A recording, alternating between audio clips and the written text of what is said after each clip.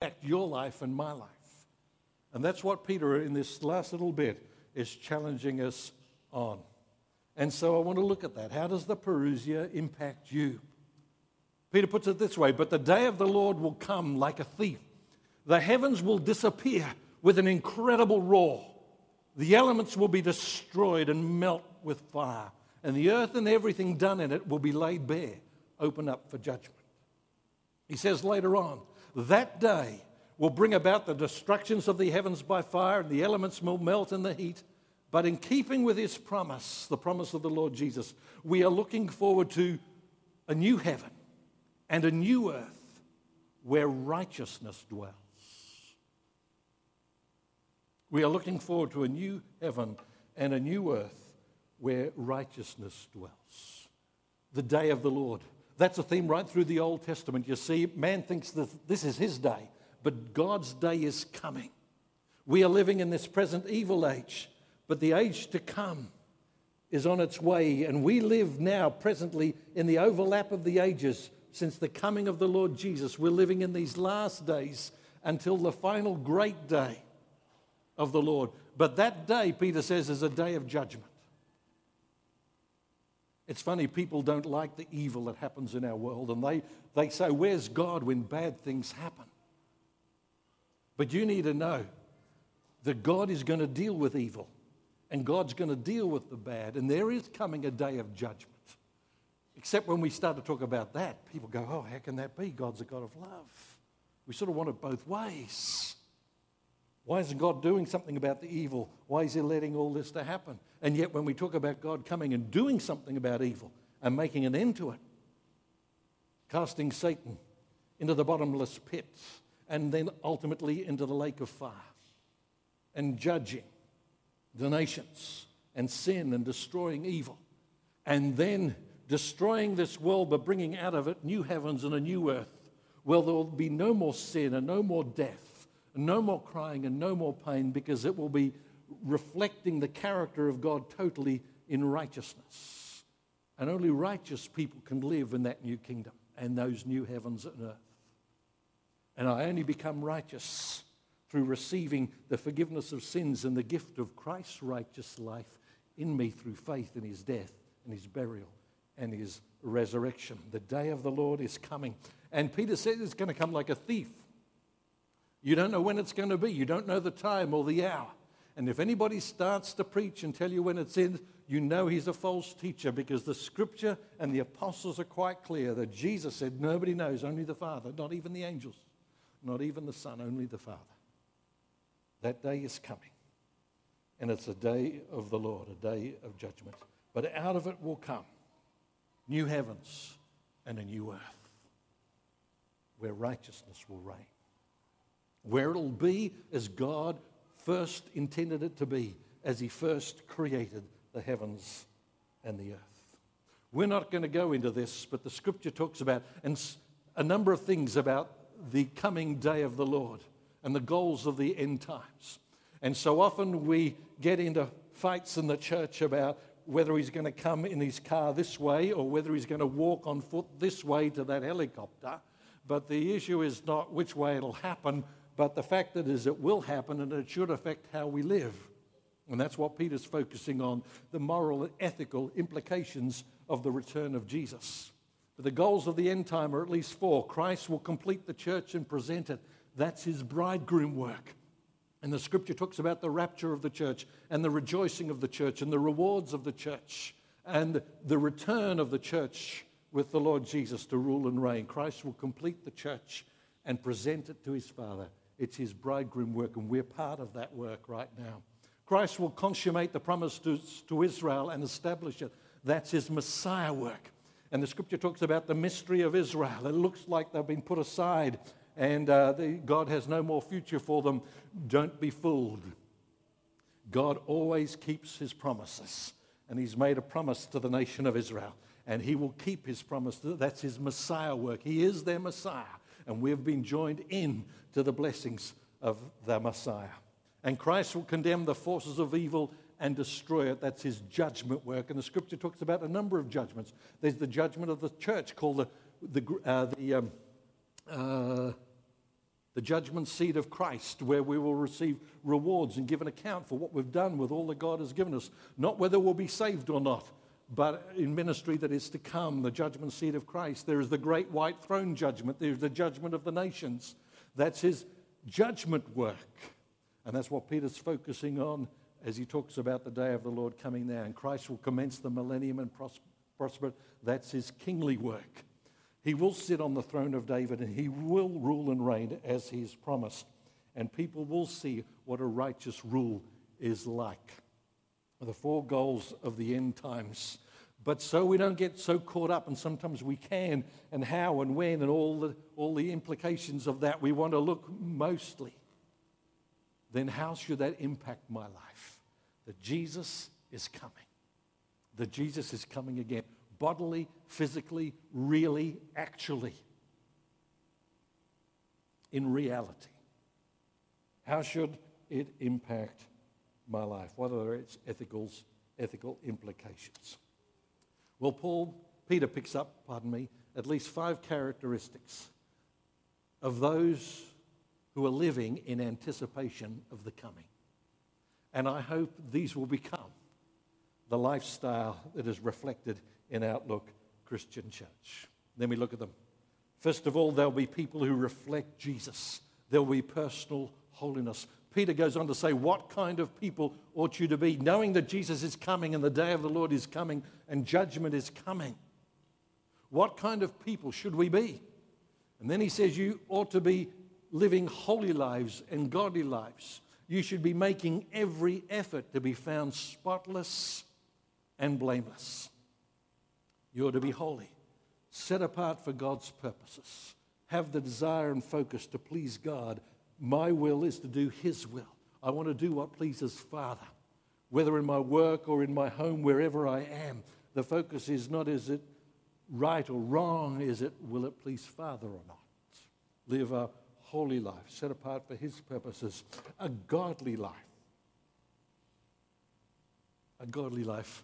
The word godly comes from 2 words, good and worship. Good and worship. We should live good, worshipful lives, not just on Sundays, but every day of our life. Our life should be one that brings honor and glory and praise and worship to our Heavenly Father, and good praise and worship in how we speak and how we act and how we behave, our language, our behavior, our attitudes. And make every effort by the presence and the person of the Holy Spirit in you. It doesn't mean we sit back and relax on this. We are to make every effort to be found spotless like our Lord Jesus. That's how the sacrifices were to be that they brought. There couldn't be any defect. There should not be any moral defects. Spotless and blameless, morally clean. Not so that I will be accepted by God, because I'm not accepted by my righteousness. I receive his righteous life, his purity and his forgiveness as a gift of God's grace. But then with the presence of his Spirit, I need to make every effort to reflect the life that now lives in me. You see, because the false teachers were saying, Jesus is not coming, there is no judgment, so I can live as I like. It doesn't matter.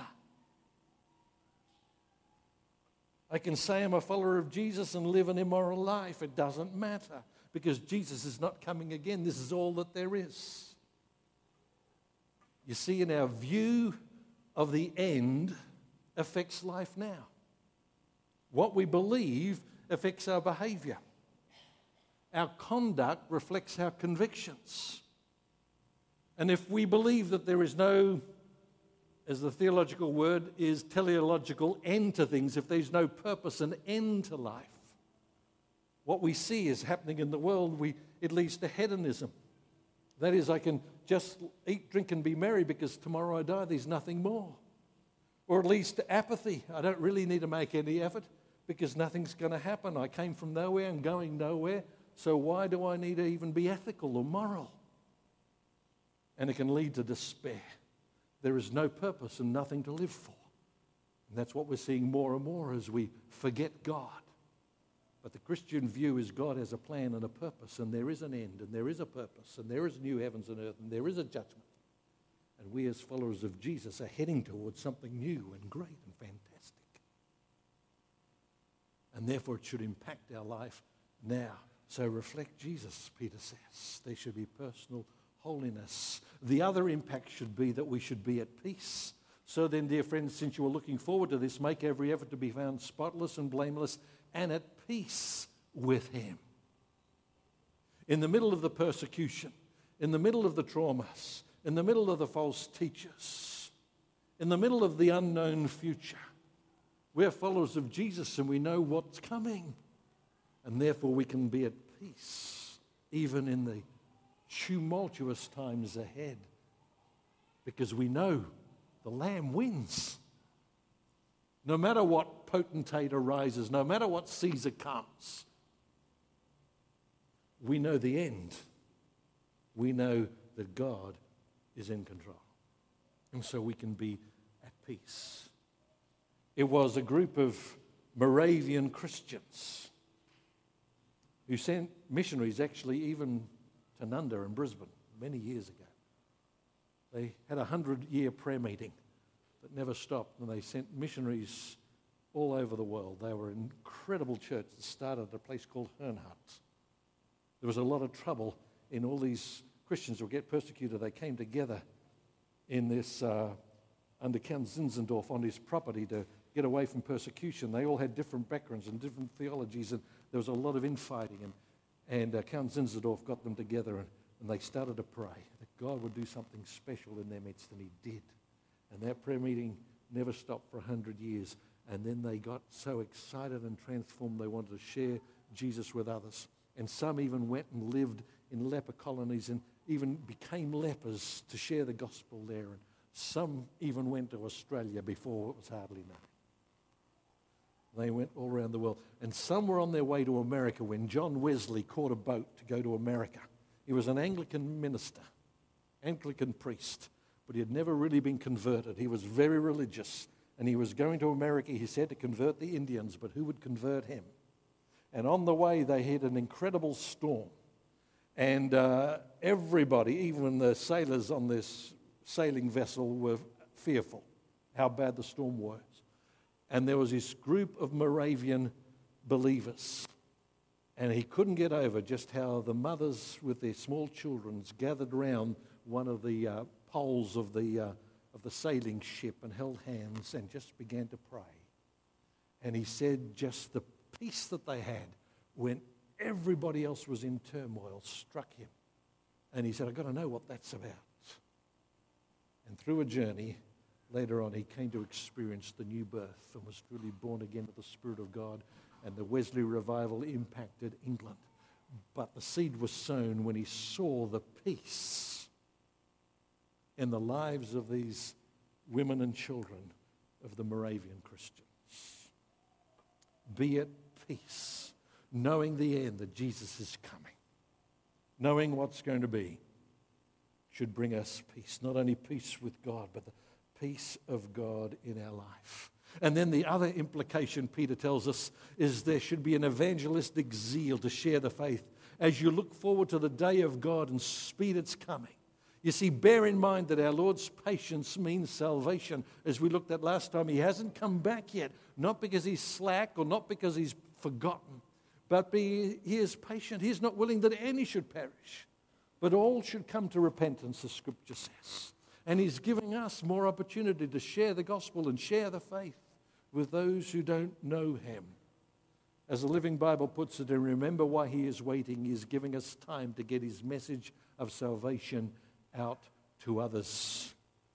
And we can help to speed His coming as we live in obedience and as we share the gospel, because Matthew tells us that the gospel has to be shared with the whole world before the end comes.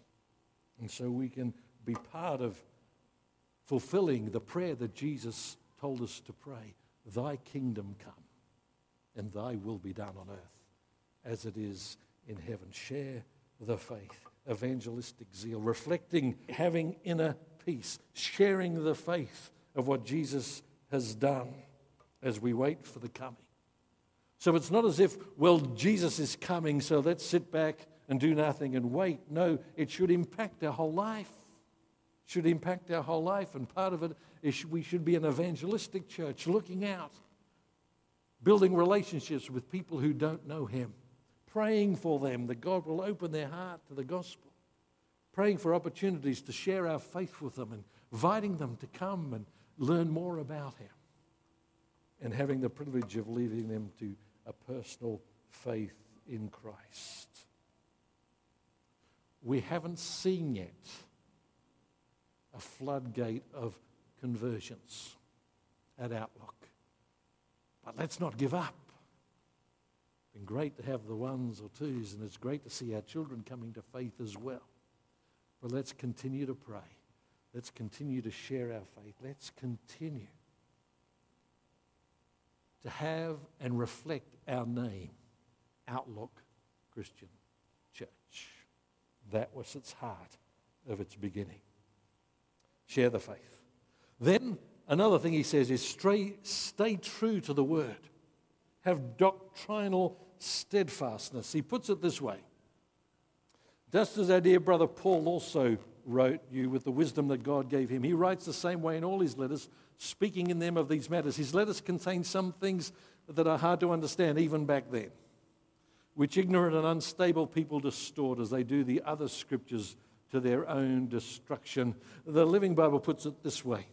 Our wise and beloved brother Paul has talked about these same things, the coming of Jesus and the judgment to come and the day of the Lord. In many of his letters, some of his comments are not easy to understand, and there are people who are deliberately stupid, a bit blunt, and always demand some unusual interpretation. They have twisted his letters around to mean something quite different from what he meant, just as they do the other parts of the Scripture, and the result is disaster for them. We need to stay true to the Word as we look forward to the coming of Jesus, and be careful of clever and new ideas in the sense of suddenly, out of nowhere, I have had this inspiration from heaven and God has told me that this verse means this. Beware. We may seek to be culturally relevant and change how we do things, but we must be very careful not to change what God has said in His Word. And we must be faithful to the doctrine already given of the apostles and the prophets. You see, we believe Jesus Christ is God come in the flesh. He is not Michael the archangel, as some would say. He is not just a human being that the Spirit came upon specially. No, He is the God-man. He is God incarnate. We believe that we're saved by grace through faith alone, not by works. It is the gift of God, so no one can boast. So you can't earn your salvation. Not even through baptism, though we're very strong on that. God is a triunity of persons. We believe that there is only one God, but this one God has revealed Himself as Father, Son, and Holy Spirit because He's a God of love and He's been in relationship of persons from all eternity past. The God of the Christian is very different from the God of Islam, who's a monad, singularity. We believe in the virgin birth. And we believe in the second coming of Christ, that He will literally, actually return. Stay true to the Word. And that's why next year we're having a focus on the Word of God. And that's our key word, the Word, next year. We're looking at all different ways that we can focus on the Word and share the Word and grow in the Word and know the Word. And of course, the fifth area that Peter says that needs to impact our life is we need to be maturing in the faith, not staying spiritual babies. Babies are beautiful and wonderful. But when they're 20 years old, we say they're immature if they're still acting like babies. And it's possible to be spiritual babies. And it's great when they're just being born again, experience the new birth. You know, babies make mess. But when they become mature, they learn to clean up their own messes. Sometimes we don't grow spiritually mature. And Peter is saying the coming of Jesus should challenge us to that. And he says, but grow in the grace and knowledge of our Lord and Savior, Jesus Christ. Grow. Continually be growing in gracious behavior as you reflect the gifts of the Spirit in your life of love and joy and peace and patience and kindness and goodness and faithfulness and gentleness and self-control. The outworking of the grace of God in your life. But grow in this grace behavior as well as in your knowledge, your understanding, and your relationship with your Lord and Savior, Jesus Christ. And so often we can divide these two. We can just grow in what we know, but not how we live. We need both. Our knowledge of Him through His Word should impact our life and how we live and how we behave and how we treat each other. So we should become mature in the faith, growing in grace and knowledge of our Lord and Savior, Jesus Christ. And why? To Him be glory both now and forever. Why should we reflect Jesus? Why should we be at peace? Why should we share the faith? Why should we stay true to the Word? Why should we be maturing in the faith? To bring Him glory, not for our glory or our pat on the back, but to make Him known, to reveal His character, to reveal the glory of redemption, the glory of spiritual growth, the glory of experiencing the grace of Jesus, the glory of escaping from false teachers, and the glory of His ultimate return forever, or literally to the day of the age, to the coming of that great day, the day of God, when His will be done on earth as it is in heaven. And then Peter finishes with amen. That's a word that simply means, in the Old English, so mote it be, or so may it be. May it be just that way. That's why when people are praying, I don't know whether you realize we say amen. And why we say amen is simply saying, may it be just as you've asked. We agree with that. We affirm that. May it be just that way. I remember having a prayer meeting with a fellow who'd not long become a Christian, and he didn't know the Christian lingo of amen, but he really thought that prayer was wonderful. And he came out so loud, I just had to laugh, but it sounded great, and then I realized that's exactly what we're saying. This guy's praying, and this other fellow was listening, and he was just a new Christian. He was listening in, and he was getting excited about his prayer, and he said, I'll second that. And I thought, that's exactly what amen's saying. May it be just that way. I'll second that. I'll second that. So whether when others are praying, you say, I'll second that, or amen. And Peter is finishing what he's saying with the amen. May it be just, and it will be just as He said. Christ is coming. Don't doubt that. It will happen. It may seem a long time, and false teachers will come and tell us He's never coming again. He's not coming. They were doing that right back there. And right back there, they were either trying to say what the date was or that He wouldn't come. But Peter's warning us, we don't know the day. He'll come like a thief. You've got to be ready. But He will come. And the reason why He hasn't come, He is patient. He is long-suffering. It's an expression of the goodness and the character of God. He loves people that are far from Him, and He's given us and this world the greatest possible opportunity and chance to turn back to Him. But in the meantime, knowing that reality, it should impact my life so that my life reflects Jesus in personal holiness, that my life is at peace, and I have an inner peace, knowing what the future holds, that it should stir up my zeal to share the faith with others and bring them into the body of Christ. It should strengthen me to stay true to the Word. And it should challenge me to mature in my faith, in my grace and knowledge of our Lord Jesus Christ. 2 Peter. Let's pray.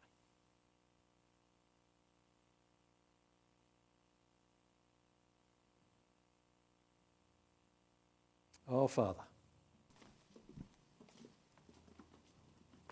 forgive us that we get so caught up in life and all that's happening here and now that we forget what is to come.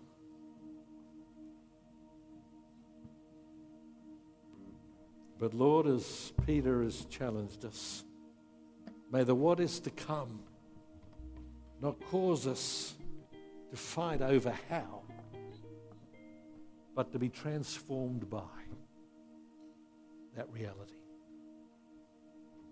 So help me as an individual, help us as a church to reflect Jesus more in lives that reflect and worship God every day in purity and holiness and moral integrity.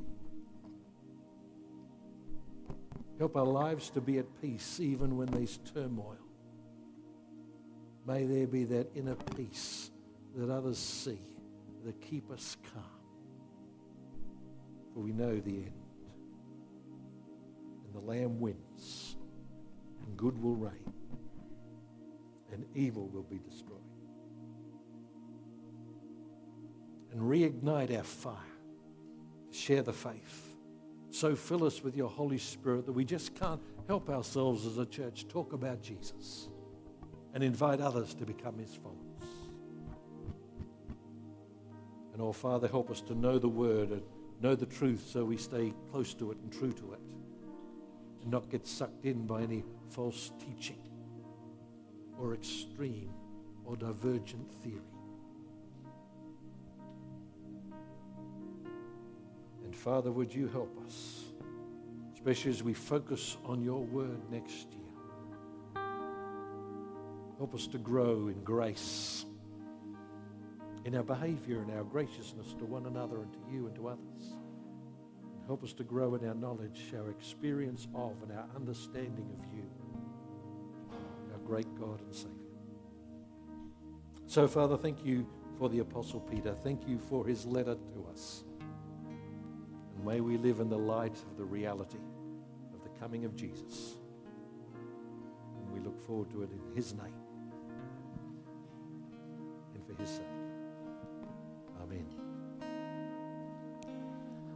We're going to finish off the service with our final song. Before we do, a reminder that we are having the AGM after morning tea, so if you're going to be here for that, make sure you stick around.